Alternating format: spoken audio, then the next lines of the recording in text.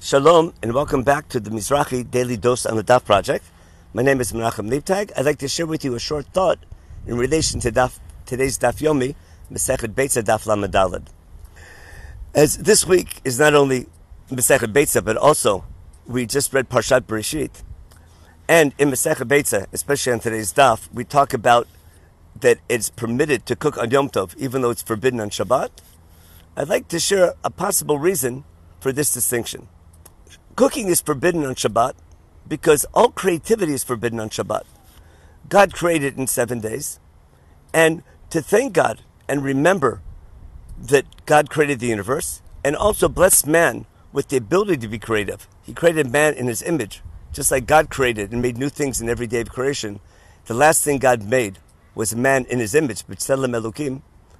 And to remember that God blessed man with creativity, we stop all creativity once a week to remember what we do with our creativity and to thank God for blessing us with that ability. So by stopping creativity on Shabbat, that creates the atmosphere of Shabbat. The reason for forbidden work on Yom Tov is quite different.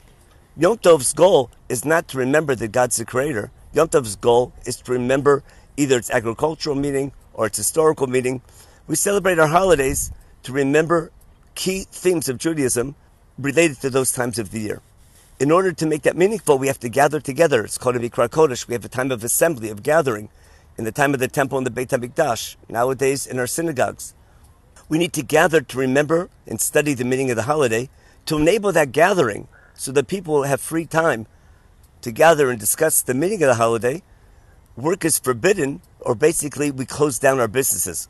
We close down our economy. That's called Melechet Avodah.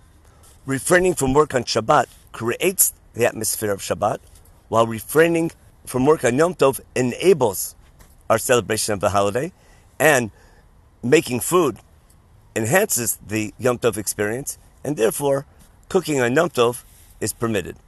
Everyone should have a wonderful day.